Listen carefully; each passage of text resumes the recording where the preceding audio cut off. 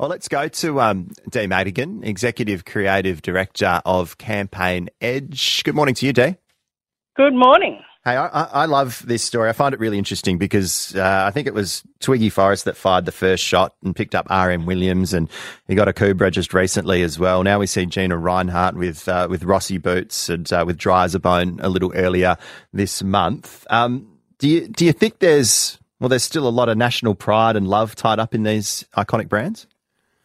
Oh, there absolutely is. And look, I'm always a little cynical when people do things like this, and for a whole lot of good reasons, because it is massively good PR for them.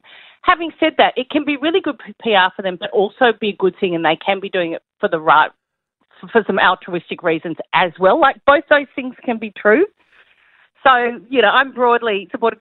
I'm supportive of it. The fact that they all held press conferences when they did it suggested they would like some public love for it. But again, you know what?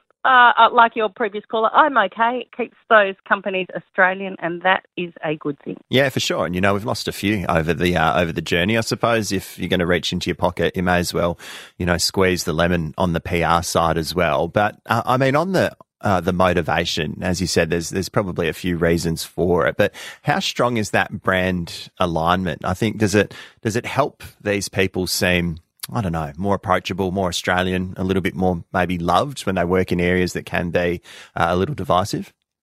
Oh, look, 100%.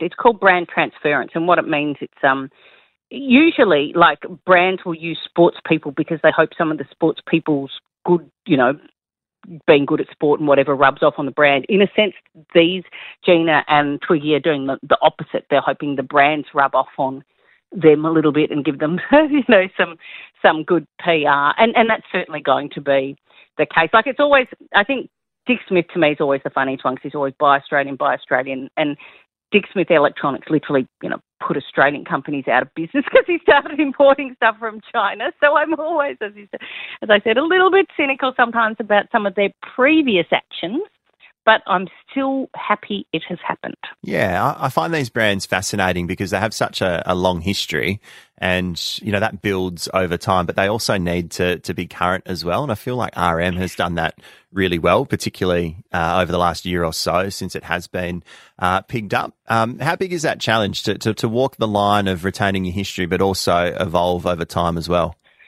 It's really, really difficult. I think, as you said, RM Williams have done it, not just in the last year, but also, I reckon, in the last 10 years. It's funny, you look on, if you watch Question Time, half the politicians are wearing RM Williams, and I'm pretty sure barely any of them have, gone from the regional areas. My boy, for his 17th birthday, I bought him a pair of RM Williams because I know that they're going to last, 10, 15 years. So, but there's a simplicity about them that's kind of easy. Dry as a Bones, it's trickier because I don't think you could be walking around like a real Dry as a Bone.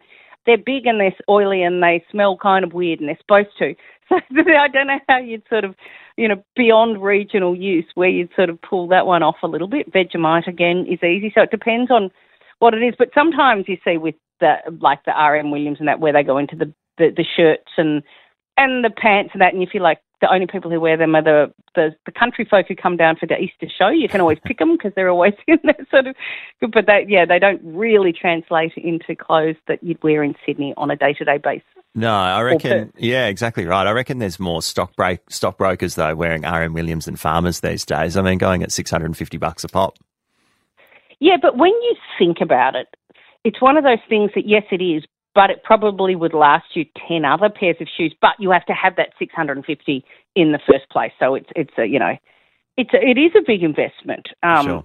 But gosh, they do hold their, they look so great after so many years as well, and they're really, really comfortable. So I'm a big RM Williams fan, but I reckon that you've got your Blunnies and that in the country because they're more affordable. Yeah, Andy on the text, his are still going from 1982. How good's that?